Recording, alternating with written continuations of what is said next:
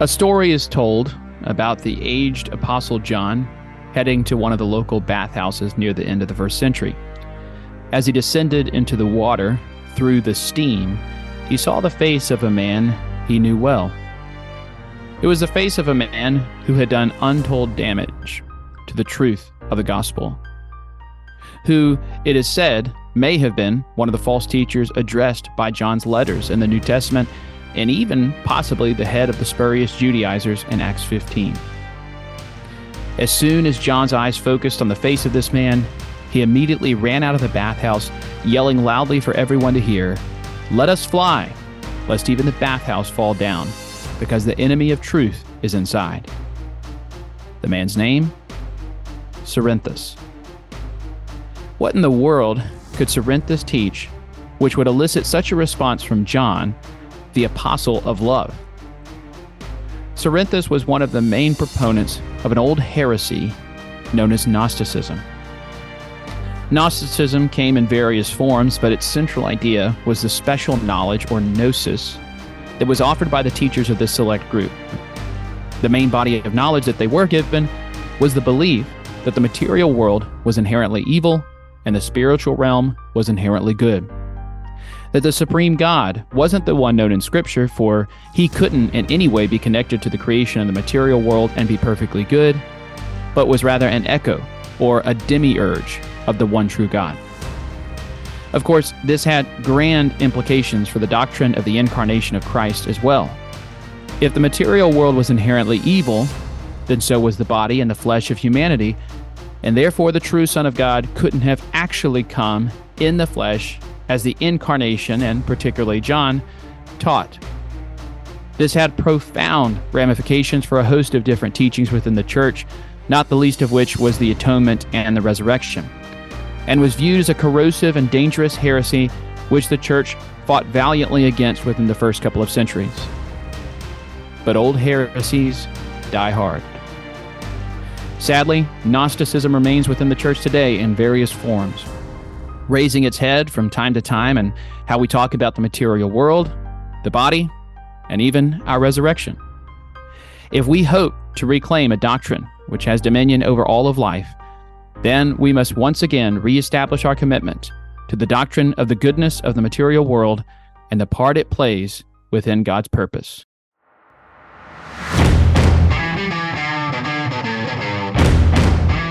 Welcome once again to Who Let the Dogma Out, where doctrine has dominion over all of life. I am back in the saddle once again after missing last week, and happy to be here with my good friends Daniel Mayfield, Jack Wilkie. Good to be back with you guys. How's everybody doing? Doing good. We somehow managed, but not quite the same with 2 men instead of 3. So we're good to have you back here. I know, you have to scramble. It's like, hey, normally there's somebody to fill in if I don't have something good to say. Exactly. I can't zone out, so it's no.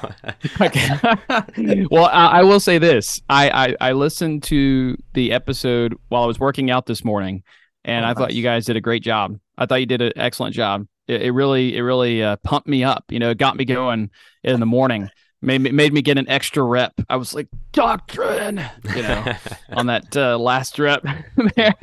Yeah. So I had a good workout this morning. Right? Yeah. People were wondering why I was yelling out heresy every time I came up on my my shoulder rep. But Nice. but I got a good workout this morning in. Got creatine pumping through the veins, so I'm ready to go, man. So it sounds like you prepared for the Gnosticism episode a little better than I did. I decided, look, if we're going to be talking about Gnosticism, I better go get Taco Bell one last time. Because after this talk, I might feel too guilty about it. There you go. Well, I did say there were grand implications to believing in Gnosticism, and one of them is eating copious amounts of Taco Bell without any guilt. That's exactly right. Yeah. So a good theology is going to get rid of the Chihuahua, is what you're saying. Sad but true. I like my Taco Bell every once in a while.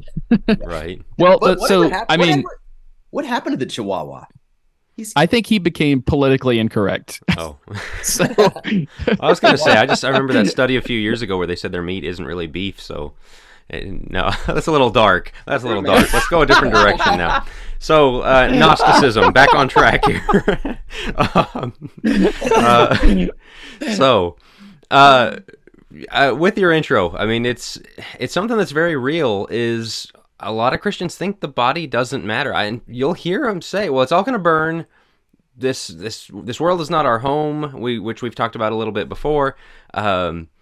It is weird that you kind of look at, no, the Bible is very strongly in the opposite direction. But I've had people say God doesn't care about the physical's bad, the spiritual is what matters. We're going to be spirit for all of eternity, and so anything in the physical world is just temporary to be used for a little while. Not really much importance to it. Mm-hmm. Yeah, which is really strange because, again, a lot of these episodes are tied together. That's intentional, but obviously within the Old Testament, you don't find that type of doctrine. You have within the New Testament pretty early on an infusion between Greek philosophy and Christianity. Platonism greatly impacted Christianity for a few centuries, and in some ways still does today. And one of the ideas within Plato was that, there is a very real spiritual realm, and the physical realm, the material realm, is simply a reflection of that. There's kind of copies, which the Hebrews writer kind of gets into that. He does lean into that a little bit, actually, within the book of Hebrews. But Plato's view was essentially the material was less than the spiritual. And for example, when it came down to, I'm just summarizing this, I'm not meaning to misrepresent Plato, but essentially the soul or the spirit was entombed within the body. And so the body was not a necessary or essential part of our nature, but rather something that was preventing us from ultimate reality within the spirit. So the body was viewed kind of as an anchor for the soul, and it needed to be released from that anchor within death. And I think that you still see some of that thinking within the church today. For example, whenever Christians die, I've heard very well-meaning Christians, even elders, get up afterwards and say, "Well, Lord, we know that they have attained their spiritual body." Now, within the New Testament, the spiritual body is only obtained within the resurrection. And yet they view the person dying and going into their spirit going into paradise as them obtaining their inheritance within the spiritual body. That's Neoplatonism, really. Now, they wouldn't call it that, but that's what they have been taught through the years. And so that kind of degradation of the body, or at least not now, and we'll come back to this later, but of course the Bible does, of course, emphasize the soul of man as priority, but it doesn't de-emphasize the importance of the body. I mean, Paul talks about, bodily exercise is a value, but godliness is of a value for this life and the life to come. So there is an emphasis on the soul of man, but the reason is because the soul and the spirit of man through Christ is redeemed, and the present body prior to the resurrection is unredeemed, but it one day will be. All right, I'm going to raise the objection that might come out of this, because I think what we're drawing on goes back to Genesis of God looks at the creation, which is the physical world, and says, this is very good, especially with man reaching its pinnacle, all of that. It's very good. And then you have, in the New Testament, multiple times it uses the term flesh and blood. 1 Corinthians 15, flesh and blood will not enter the kingdom, or flesh and blood won't inherit these things. And so that will be the verse somebody might shoot back with and say, flesh and blood doesn't matter. I don't think that means what we think it means, but I'm going to put it to you guys. Why does that not mean that the physical body, the physical world is useless? Well, think about what Jesus, remember when Jesus was talking about the kingdom, and, he said that the violent take it by force. And there have been those always who have tried to force their way in by keeping of rules, by their own prowess, by their own ability. And the means to our atonement, the means to our salvation is not flesh and blood. It doesn't mean that there isn't going to be some kind of flesh on the other side. If you look at Romans 8, when Paul's talking about the total work of the Spirit, like on the broad arc of history, he says that, his the first work of the Spirit is to redeem and make alive the inner man. But then he says, but the Spirit will also give life at a future point to your mortal bodies. And it does go back to me. I wonder if there's a misunderstanding back there at the beginning of Genesis, when God says, let's make man in our image. And Do you think that we assume that that's always totally just the spiritual? Oh, absolutely. Which I don't think that you can substantiate that. I mean, not within the cultural context. The idea of the image is idle language, right? I mean, when God says make no other image, other than even to represent me, right? Well, why is that? Because God's already created his own image. He has given us his image. There's a reason that the human form is unique from other forms, absolutely unique from anything within the animal world. So there is something even about the body that declares something about the form of God. Now, God is not physical, God is spirit. Right. But there is something about the human form that represents the glory of God, not just the intellectual part of it. I want to come back to the flesh and blood because I think that's a big one that Jack brings up. Because flesh and blood at times within Scripture is in reference to the physical body. But generally speaking, it takes on a much more general idea than just, okay, well, this body is physical is bad, spiritual is good. Whenever it's referring to the flesh or the flesh and the blood, it's talking about the unredeemed human nature or that which comes naturally to sinful man, that which is born apart from the promises of God. So, for example, even in Galatians chapter 4, around verse 29, whenever Paul is talking about Isaac and Ishmael, he says one son was born of the flesh, the other was born of the spirit. Okay. Now, what does he mean by that? Does he mean that Isaac was a spirit? No, Isaac was according to the promise, right? He was of God. He was according to the promises of God, but Ishmael was after the flesh. Well, what does he mean by that? That was Abraham taking it upon himself to try and naturally push God's covenant promises in the direction he wanted to go by sleeping with Hagar. So he was born of the flesh. He was born after the purposes and the intentions of man. And so you see this, for example, in James chapter 3, when he's talking about the wisdom that comes from below. He said it's devoid of the Spirit. It is not in accordance with the revelation and the will of God and the Spirit of God. Now, whenever we're talking about flesh and blood, we are talking about what Daniel was talking about a moment ago, the unredeemed human nature, the corrupt human nature that cannot stand in the presence of God because it has to be transformed. Philippians chapter 3 and verse 21, it has to be changed. It has to be more clothes, if you will, have to be put upon it. That's what Paul says in 2 Corinthians 5. And so there has to be this change and transformation within the resurrection. But the reality is, if the body, and this is what some of these implications are, if the body is not involved, if our present body is not somehow involved in the resurrection, then it's not a resurrection. Right. Okay.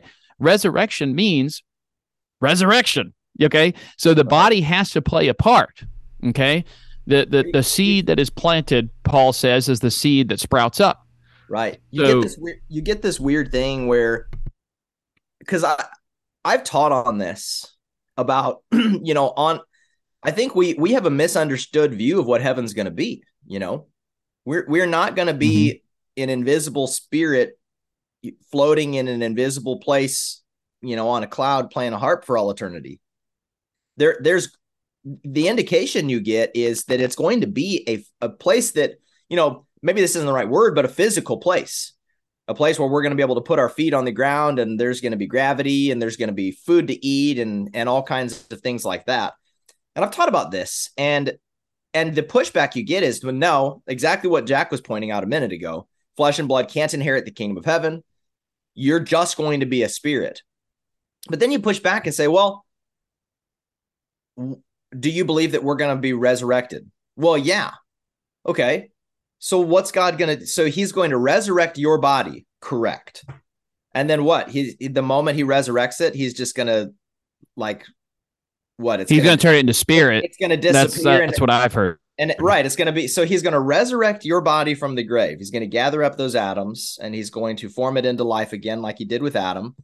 And then he's going to take you to a place where all of a sudden that flesh is just going to be obliterated. It just doesn't even make any sense. I think Philippians 3 is very informative on this, because Philippians 3:20 says our citizenship is in heaven, from which we also eagerly wait for a Savior, the Lord Jesus Christ. And I think people, the very spiritual side, will look like, yeah, our citizenship's in heaven. It's not of this earth. It's not. But then the next verse says, who will transform the body of our humble state, which is our physical, weak body right now, into conformity with the body of his glory. Well, what's the body of Jesus' glory? That's the beauty of Jesus. Didn't just raise from the grave and go straight up. He walked around.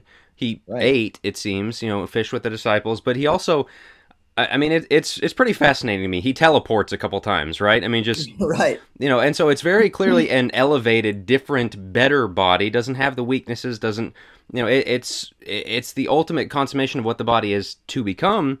And he says he's going to conform our humble bodies into that. Well, the other thing is, and this is part of the Gnostic heresy we're talking about, and what John is hammering in 1 John. And why he starts off saying what we've seen, what we've touched, what we've, beheld, that he was real in the body. Jesus didn't come out of the grave a ghost, and there was a bunch of ghost sightings, because that's pretty hopeless. And I think that's one point I want to make before I pass it back over. It is your reading of the arc of the Bible, the story of the Bible. Is it God made everything good, man sinned, and a curse was brought on the ground, was brought on the flesh, death, all those things that entered because of sin, and God's answer to that is to give in to the curse and get us off of a sinking ship? Or is it to say, I'm going to undo all of the bad things of the curse? And when you see Jesus walking around after the resurrection, which is the promise of the kind of bodies we're going to have, it's a body that doesn't have the effects of the curse anymore. Doesn't have, a body that has transcended the limitations of this life. And so I think it misreads the entire Bible to say that God basically went, okay, Satan, you win. Bodies aren't good anymore. We're just going to get them out of there. All of the things Jesus did on his earthly ministry for those 3 years was a foretaste. All of, the raising of Lazarus from the dead, the healing of leprosy, the giving of sight to the blind. All of these are a foretaste of the power Jesus has over the body. They're pointing forward. The kingdom of God has come upon you. Right. They're pointing forward to something. And you really see that explicated in Romans 8 when Paul says, look, the creation itself, like not just us, he says we ourselves are groaning, but even the creation itself is groaning, and it is longing for the revealing of the sons of God, which is the revealing of the sons of God, according to the context, is when we're going to be redeemed from this curse. The creation itself is longing for it. So that, to me, that if you say that the earth and all that's in it and everything is just going to be obliterated and destroyed and has no purpose beyond, then what's it waiting for, and what is it hoping for, and why is it longing to be set free from its bondage to corruption? Everything points forward. I want to come. No, go ahead. Yeah, and I want to come back to the idea of the physicality of the future world. I think maybe it's even more helpful to think of it in terms of supra-physical or supernatural. So right now we have the natural realm, but it will be changed into something beyond that. There's a continuity with the present life, but there's also a discontinuity. So you see that in 1 Corinthians 15, where he says, what is sown is not the body that will be. So that's the discontinuity. But then he says the body that is sown is also the body that is raised. That's the continuity. Well, what's the discontinuity? Well, the discontinuity is it's going to be powerful, incorruptible, glorious, right? It's going to be so much better than what we have now. So that I usually refer to it as it's going to be a supernatural world. It's going to be a supra-physical world. It's going to be some type of new existence that honors and recognizes what was, but adds on to and extends beyond that. And it doesn't do away completely with what was, because then there would be no continuity. And there seems to be continuity within the New Testament. And I think that's where he talks about the Philippians 3 passage, transforming our lowly body to be like our glorious body. And I think that, if the fact that Jesus was raised bodily from the grave tells us about God's purpose for creation and for the world. If it was only about our spirits and our souls, why didn't he just become a ghost? Why didn't he just become a spirit and say, hey, guys, I just want to let you know, it might look like I'm dead physically, but I'm actually alive spiritually. And if you live your life, your spirit gets to go with me to heaven. Now, of course, we realize that our spirits going to heaven at the point of death is an important doctrine, and that's true, and that's a blessed hope. Right. But that's not our final hope. That's not our final hope. Our final hope is within the resurrection and within the new heavens and the new earth. And so our final hope is when our bodies are redeemed and given a spiritual body, and spiritual means of the Spirit, governed by the Spirit, empowered by the Spirit of God. And this is one of the things where you got to think through the implications, because, as you're saying, if there isn't really a resurrection, a bodily resurrection, what are we waiting for on the last day? Because if, as Paul says in Philippians 1, you die and you go be with Christ, and that's what it's going to be for all of eternity, why do we need a judgment day? Because it's already sorted, right? Mm-hmm. There's not something that you're waiting on. And where if there is a bodily resurrection, there is something you're waiting on. There is that final day that you can be with him in spirit, but you're not going to remain that way. You're going to be resurrected, and then that's kind of the eternal fulfillment of all things and everything that you're looking forward to. Whereas if you're already sorted into the Abraham's bosom, rich man and Lazarus thing. If you're sorted into that and it's just going to remain that for all of eternity, you don't need a judgment day. You don't need a final day. You don't need the return of Christ, essentially. And so that's a great point. Again, the implications of, I think a lot of people buy the first thing but don't follow it out to its logical end. Well, the picture you get so Jesus told the thief on the cross, this day you will be with me in paradise. So he is going to go to paradise, but where was his body going to go? His body was going to go into the grave, which means that even though, like, when we die, the moment that we die, we are brought to a place of peace and a place of rest, and it's a place of waiting. Carried by angels. Right. But it is not the final hope. So even those that are dead right now in Jesus Christ, they have not realized the final hope. Paul said in 1 Corinthians 15, Jesus must reign until every enemy has been put under his feet, and the last enemy to be destroyed is death. So those that have not yet resurrected, I mean, you can go visit your grandma and your grandpa at the graveside. You can visit a loved one at the graveside because they're still there. And that is a constant reminder that the final enemy now the deciding of the enemy to be destroyed has been done, but the conquering of it hasn't taken place yet, or the end of it hasn't transpired yet. The final blow. Yeah, the knockout punch, if you will. Yeah. Exactly. And until that happens, so even those that are right now in paradise, and I really think this is a misconception, we don't realize they're not in the final state. People that are dead right now are not living in the place that God has prepared for us to live for all eternity. They're in a waiting place. Yeah. Yeah.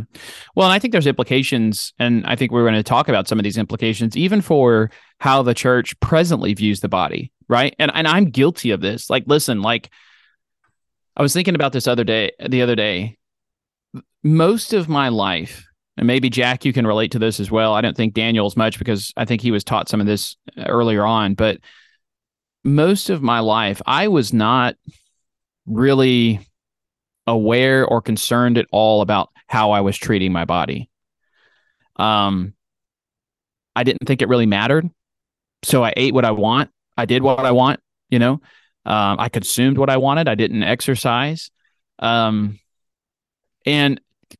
without realizing it, what I kind of came to a conclusion was a few years ago was that I didn't really view, this is going to sound so strange, but I didn't view my body as a part of me.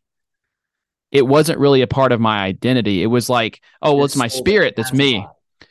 Right. You're a soul that has a body. Okay. You're not that quote. Which C.S. Lewis and some did of not that say. I'm going to defend his honor. C.S. Lewis never said it, but everyone says he says that you're not a body with a soul. You're a soul that has a body. Yeah, it's wrong, and he didn't. Well, say in the that, context for even where that quote comes from is out of context. But right. But that idea is deeply embedded with some of the most cherished Church of Christ evangelistic tools. By the way, I'm going to get pegged for this, but if you go and listen to the Joel Miller film strips, the very first one talks about how essentially Platonism. The body is just essentially, I forget the word that he uses there, but essentially the idea it's the body doesn't really matter. It's just the way by which we interact with the present world. And it is a tent in the sense of it's temporal in relationship to the future body. Okay. Right. But it's not a tent in the sense of we're going to shed the tent and then move on to a completely spiritual existence. But going back to the implications of it, I don't think that if I get ripped, that's going to be recognized within the resurrection. But I do think what I believe, whether or not the body plays a part in the resurrection, is going to influence how I presently steward what God has given me. Now, who's to say? I don't know. I don't know how that's going to work out within the resurrection, but I have a really big issue with some of these preachers over the years that are so inconsistent to me when it comes to, for example, talking about alcohol consumption or, tobacco consumption. And yet they weigh 400 or 500 pounds, Right. I mean, right. I'm just calling it as I see it because I have struggled with my weight. I've been obese. I literally, that's what you look up. When I was starting my health journey, I was obese. Right. And, but yet I would never talk about food consumption or my responsibility to steward my body. And that just seems like hypocrisy to me. If you're going to, at least be consistent. If you're going to call out some unhealthy habits, then call out the other unhealthy habits that you yourself struggle with. And I think some of that is directly related to it doesn't matter how I treat the body. But then again, on other aspects, we don't act like that. We act like, well, no, the body does matter because we get into discussions of tattoos and stuff like that. So it's kind of this confusing inconsistency. Am I making any sense here? Yeah, well, because I think the Gnostics chase that out to its logical end too, because some of them just said, you're right, it doesn't matter. Let's go have sex with whoever we want. That opened the door for some of those heresies. And so you're kind of what you're saying, gluttony, who cares? This body's going to burn. And so if I die at 52 of a heart attack because I didn't take care of myself, that God doesn't care about that, and then I get to go be with him. And so yeah, it has real world consequences. Like you said, there is a hypocrisy where we talk about the body matters for this but not for that. Sexual sins, the body, you're not to be violated. The other stuff, God doesn't care about that because it doesn't matter. Either it does or it doesn't. And so we need to be consistent across the board. I'm going to take it one more direction. I think Daniel had something to say before I throw this other wrench in there. Go ahead.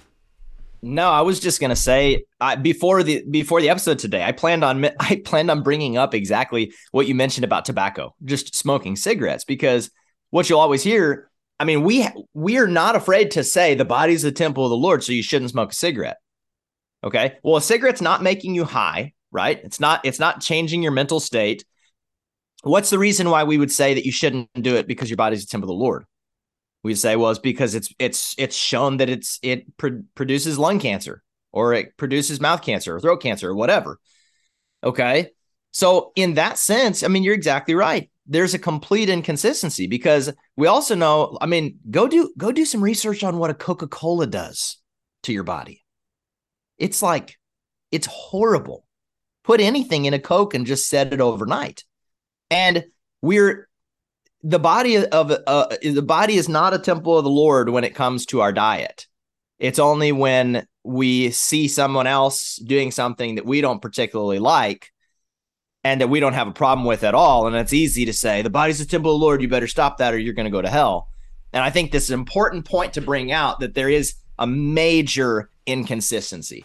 Absolutely. Well, real quickly before Jack goes off on this next point, you talked about the Gnostics and how they would tend towards hedonism, and that was one of the branches of the implications of the doctrine. The body doesn't matter, so therefore I can give it whatever pleasure it so desires, and it's not going to impact the spirit because I'm just giving the body what it's naturally going to do anyways, what it's naturally desiring. So that doesn't really impact the spirit. But there was another branch of Gnosticism that went to the opposite side, which was asceticism, which is the body is evil, and therefore bodily pleasures are evil, and I don't need to give into those bodily pleasures. And some of that has impacted the church as well. This idea of just any type of pleasures that are physical or enjoyed, they shouldn't be experienced, even to the point of sexual fulfillment, right? Within marriage, of course. Where it's like this, or you can do it to make, to make a baby.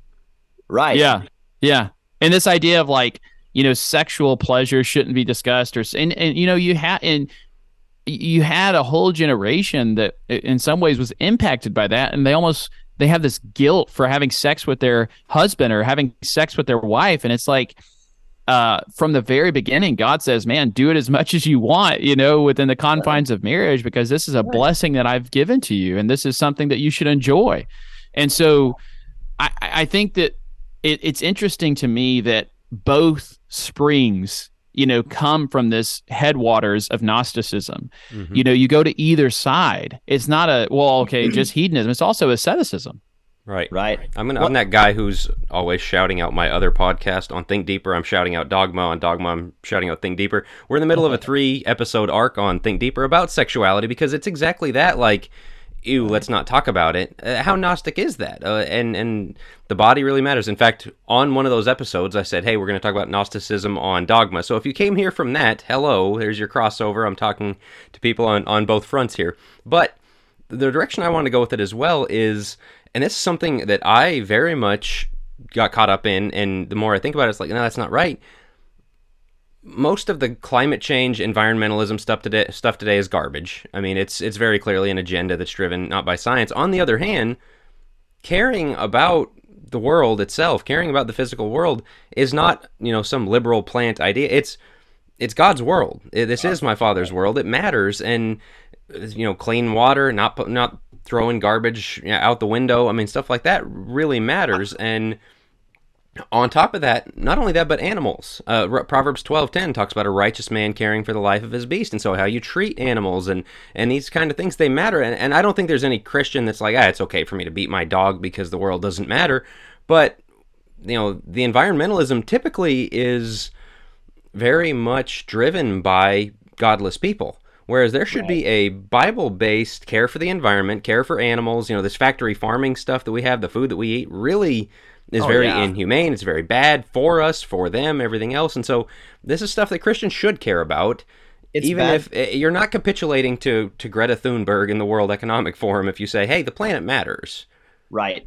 Well, it's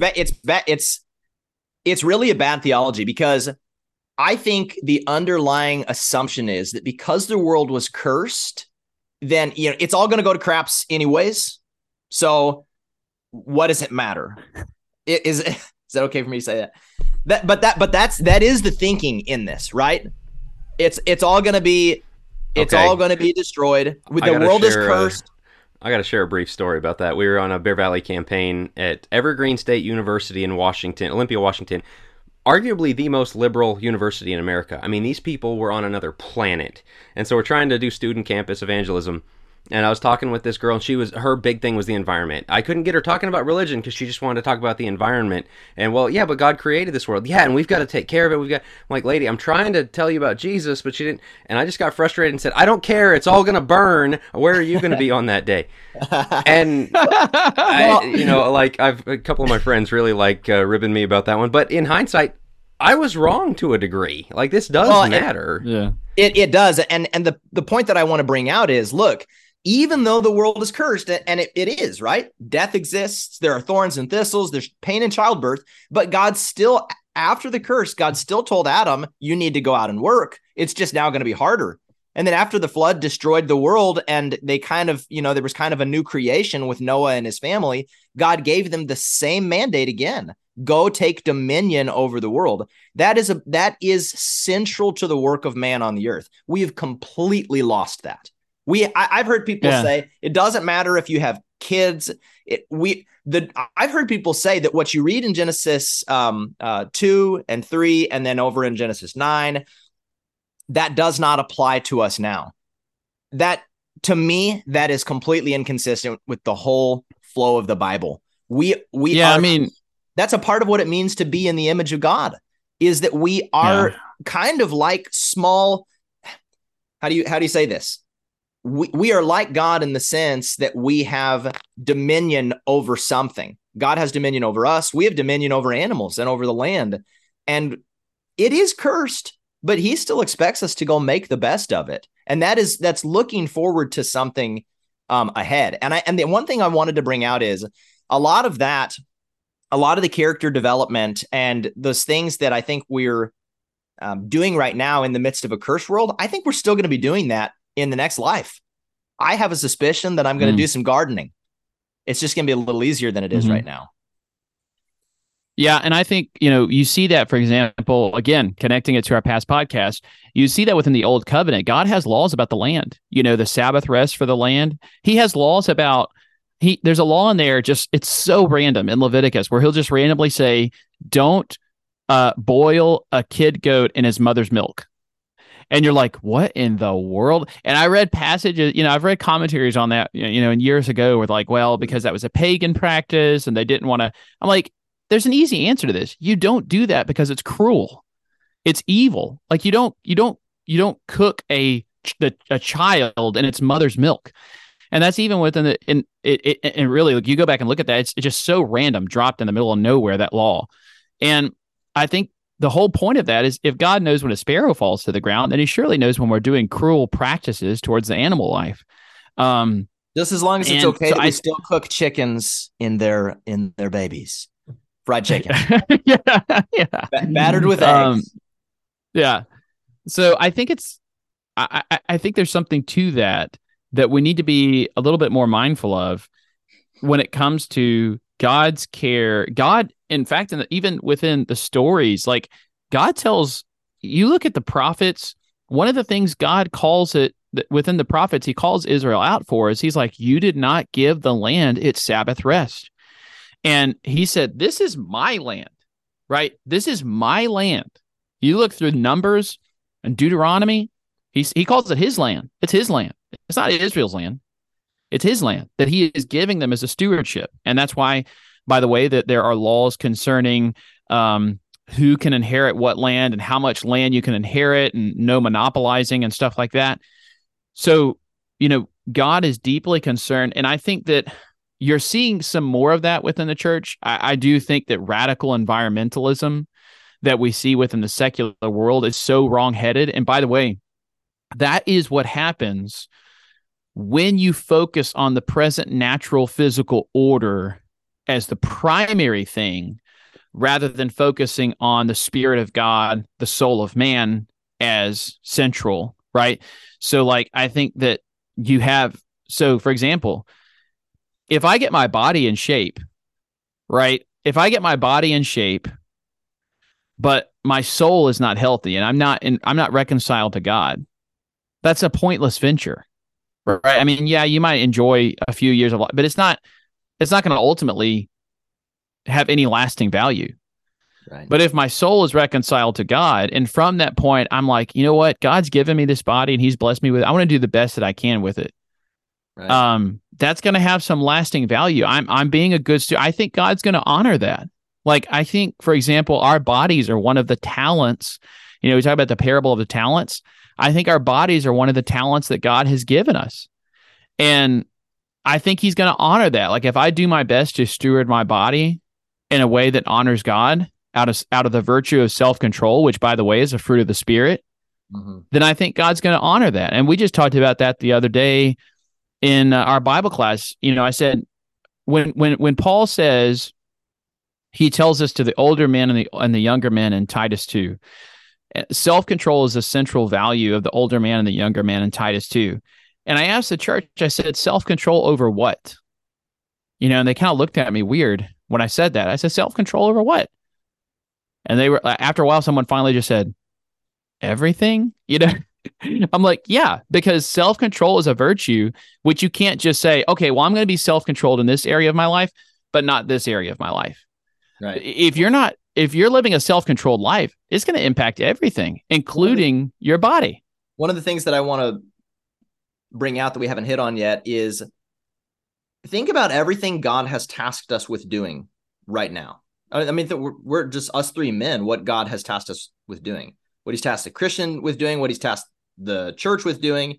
If you're Gnostic in your view of the body and the world, you're not going to do any of that very effectively.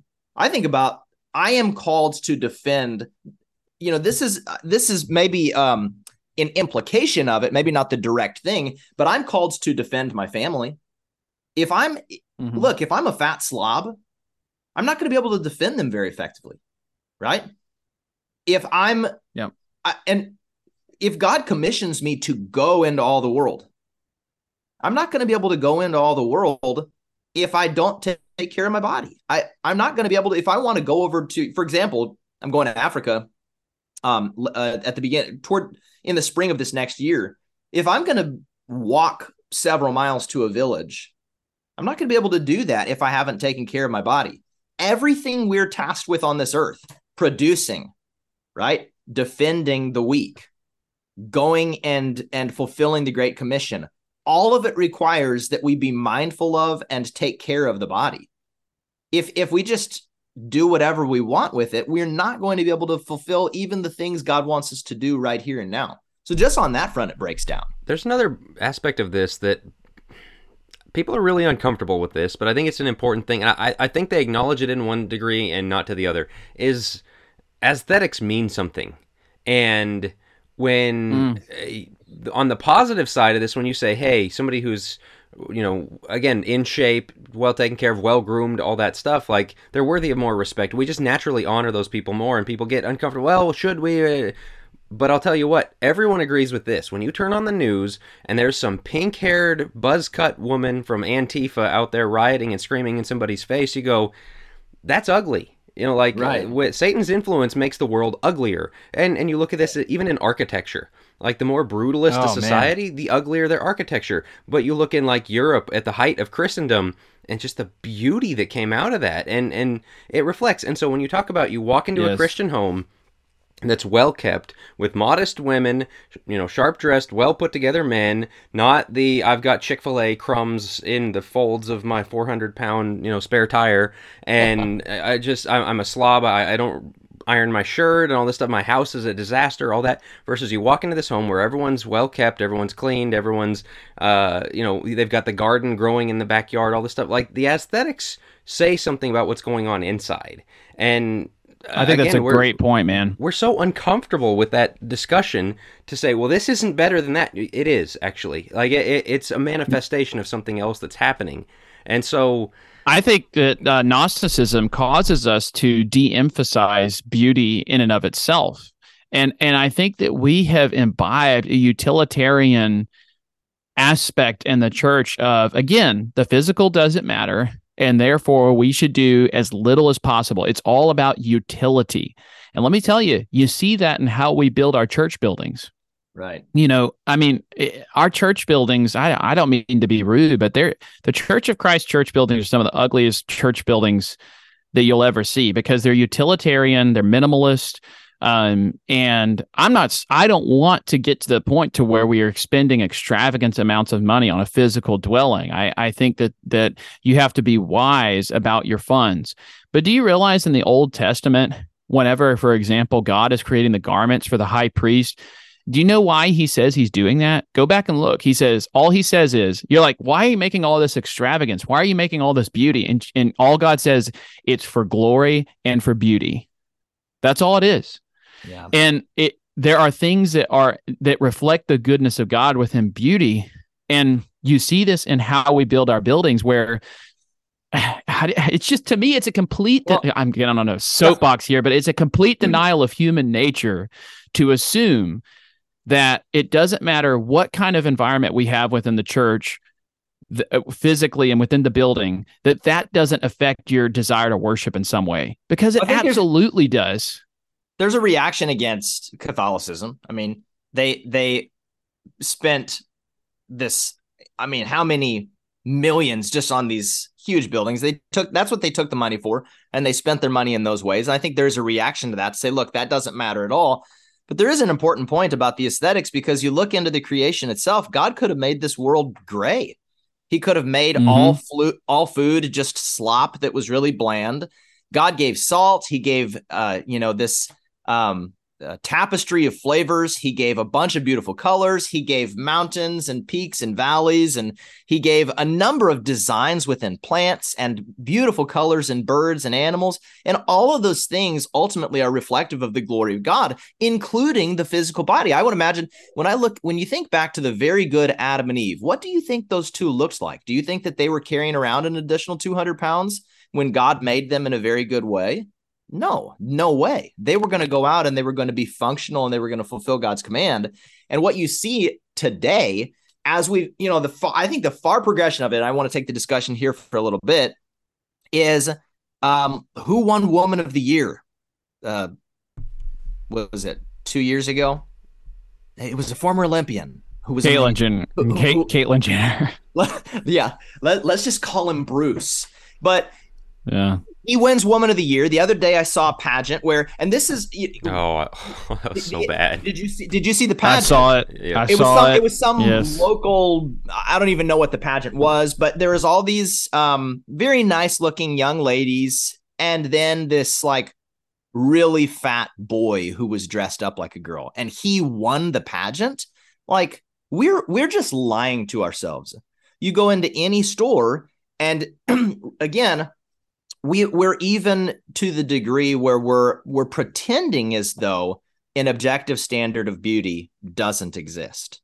And this is an outpouring of Gnosticism. There's the Dostoevsky quote, "Beauty will save the world." And you can say, oh, that's really shallow, but what he's getting at is beauty is an outward reflection of truth, all this stuff that we're talking about. And all that stuff, that ugliness is a denial of truth. That when Bruce Jenner came out as Caitlyn, it was everyone had to like bow down and say, oh, so stunning and beautiful. And you're just looking, it's the emperor's new clothes, right? You're looking like, what? No, are you serious? This is hideous. But you're not allowed to say that. And when you're allowed to say it, beauty results because we can say this is right, this is good, and good comes out of that, and again, the aesthetic reflection of it. And so I wanted to go down that rabbit hole because it illustrates the point. It's a very visual, real way that we're seeing that the denial of reality, because I think so much of this Gnostic thing, we live in this time of VR and the metaverse and all this stuff, where you can put on that Oculus headset and spend an hour or whatever in another world walking around, and it's not really you, but you kind of have an avatar there. You have a body there, but it's not really you. And you know that you can, when you're done with the game, you're going to take that headset off and step out of it. And so anything that happens in there, it's not all that real. I think that's how a lot of Christians are viewing the world, is we've strapped on this human body, we're walking around it, but it's not really us, it's not really the real world, and so none of this stuff really matters. Whatever goes on in the game doesn't matter. It's not a game. It is real, and it does matter. There's one other thing we need to get to before we get out of here, and that is that this is also a Trojan horse that is brought in to eliminate gender distinctions in the church.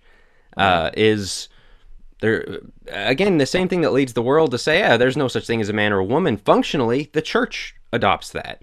There's no such thing as a man or a woman in the pulpit, in the leadership, and in whatever else. And so over-spiritualizing leads us to deny the nature that we have. I've said this before. I think I said it on our episode about gender. Read a progressive guy on Facebook said, a mature Christian man and a mature Christian woman will be no different from one another. Right. That's Gnosticism. That's the Platonism Jacob brought up earlier, that it's all spiritual and none of the physical.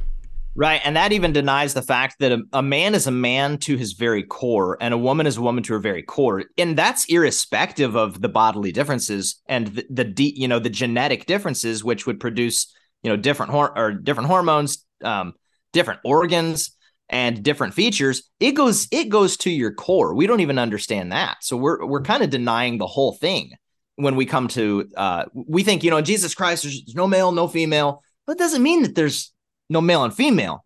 It means that woman next to you is going to be your co-heir, right? We're equal in Christ. Well, and I'm just trying to think out the implications of that. Like, if you're connecting maturity with lack of gender distinctions, then, imagine the psychological torture that is to think, oh, as a husband, if I'm feeling different than my wife, if I'm wanting, for example, sex more than my wife is wanting it, that must be wrong of me. right? Because that's an immaturity in me, because that's a difference between me and her. Because really, if I was more mature in Christ, we would be more on the table with this. We would be more in line with. I just can't think of the psychological, hurdles that you have to go through to get to that point. And it's so destructive to deny the gender distinctions. And we've talked about that. But I think that, again, all of this is tied together. All of this is tied together, because whenever you dismiss the importance of the body, you're going to immediately dismiss the importance of biology. You're gonna dismiss the importance of gender and of sex and of all of these things. And that's why we have to have a full orbed distinction when it comes to this. I heard that shout out last week, Jack, and when you said full orbed, and I actually dropped my weights and shivering whenever. No, I'm just kidding. But I do want to say this though, because I know we're going to be wrapping up soon. We've talked about weight and weight loss, and I know this isn't the time for that. And it might sound like we're being kind of cruel when it comes to describing those who are overweight. But let me say, at least for me and Jack, this isn't coming from a place of of inexperience. This is coming from a place of, we have been obese. I know I literally, like I said earlier, I've been obese my whole life. I have been in that mindset that doesn't care, and that is apathetic, and that is sloppy. That was me. And I struggle with that every single day, because it goes against how I thought for a long time. And so whenever we're talking about this, if you're listening to this podcast and you're sitting there looking at yourself, you're like, man, that's me. These guys are being kind of cruel or being kind of crass. We're saying that because we think that as men, we can talk to each other plainly and clearly, and even to those who are women. Yeah. And we're saying that because we love you and we care about you. And sometimes, the truth hurts, and sometimes it's difficult to hear. Man, I had some very painful things said to me when I was overweight that it hurt, man. But they were some of the catalysts that drove me to get to where I needed to be. And I don't even think some of those things were set out of love. I think they were set out of just meanness. But I know that Jack and Daniel feel the same way. For those that are listening, we care about you, and we want your theology to be reflected in every aspect of your life. That's what the whole point of this podcast is, where doctrine has dominion over all of life. And that's even including your health. That's including how you treat yourself and how you steward your diet and how you steward your body. Well, right. With everything we brought up, it's a denial of reality, that God created us as physical beings with eyes, with the five senses, with everything about it. And you'll see people apply this in the sense of, well, it shouldn't matter to a husband what his wife looks like. It shouldn't matter to a wife what her husband... Whether you think it should or shouldn't, that's an opinion. It does. Like these things, and so it shouldn't matter, as you brought up, as 400-pound preachers. I've been the large overweight preacher thing, and you look back and think there's a hypocrisy to that, and you can say, oh, it shouldn't matter. It does. It's denying reality. It's denying that there is a physical element to life that God created. And everybody understands that before they get married, right? You put on your best front. Yeah. You look your best. You do your best. And then once you get married, well, now you snagged them. And now and then it's like, all right, well, now we can just kind of do whatever we want. I think this is an important discussion. There's a degree to which, this isn't necessarily easy to talk about, but just because the church hasn't been talking about it for the past, since the 50s, just because we haven't been talking about it doesn't mean that we shouldn't start the conversation. And the fact is, we all need to be making changes in these areas. The truth is a refining fire, and none of us leave from it unscathed. It's something that the word does, and I think, again, as Jacob's pointing out, the reason why we're doing this, a big part of it, is to kind of open all the cans of worms that for too long have just been they've been closed up and nobody's been talking about them. Yep. And our society, one thing I do want to say is, it's interesting to me, the society as a whole, in terms of like physical aesthetics, is moving more in the direction of health. When I go to the grocery store, I see keto everything. So I do think society's moving that way. And so there's more and more people are understanding, look, what we do with our bodies is important, but the church a lot of times lags. I'm big on faithful in little, faithful in much, as Jesus told us. And, you've been given dominion over very little. None of us, we're not presidents. We're not like running the world or anything like that. What we've got is ourselves, our spiritual, our physical body, our spiritual life, our walk with God, and the little space around us. Your house, Jordan Peterson, the guy's made $1 billion off telling people clean your room because it's taking control of the space around you. And so much of that is the physical world. Yeah, the spiritual matters, but again, with this outward thing, what Jesus says, if you wash the inside of the cup, the outside becomes clean. I think that matters aesthetically too. If you are self-controlled internally, it's going to come out externally. If externally everyone can see you have no self-control, no discipline, no dominion over yourself, that tells you a lot about what's going on inside. And so, the Pharisee thing, the issue, and Jacob brought it up earlier, where you can be so concerned about your physical fitness and all that you don't get the spiritual. That is that shining the outside of the cup. Don't do that. Get your spiritual walk with God right, and it's going to show outwardly. Right. And one thing I do want to bring up toward the end here is that we be Christians, that we be men, that we be women who honor those, there's beauty all around us in the world. We need to honor it and deal with it in a God-glorifying way rather than taking advantage of it. Yeah, I think that being mindful of, again, just the intention behind why we're doing, what we're doing. Is this, again, playing out? Does this reflect what I really believe and what God teaches about the body and beauty and, being mindful about what we're displaying to the world around us? And I think that that's perfectly fine to encourage and for us to teach, and how you put yourself together in public, how you present yourself. You talking about that earlier about, we talked about respect when it comes to health. I had a dear friend of mine, a deacon, who came up to me after a sermon once when I had lost some weight. It was years ago before I really got serious on my weight loss.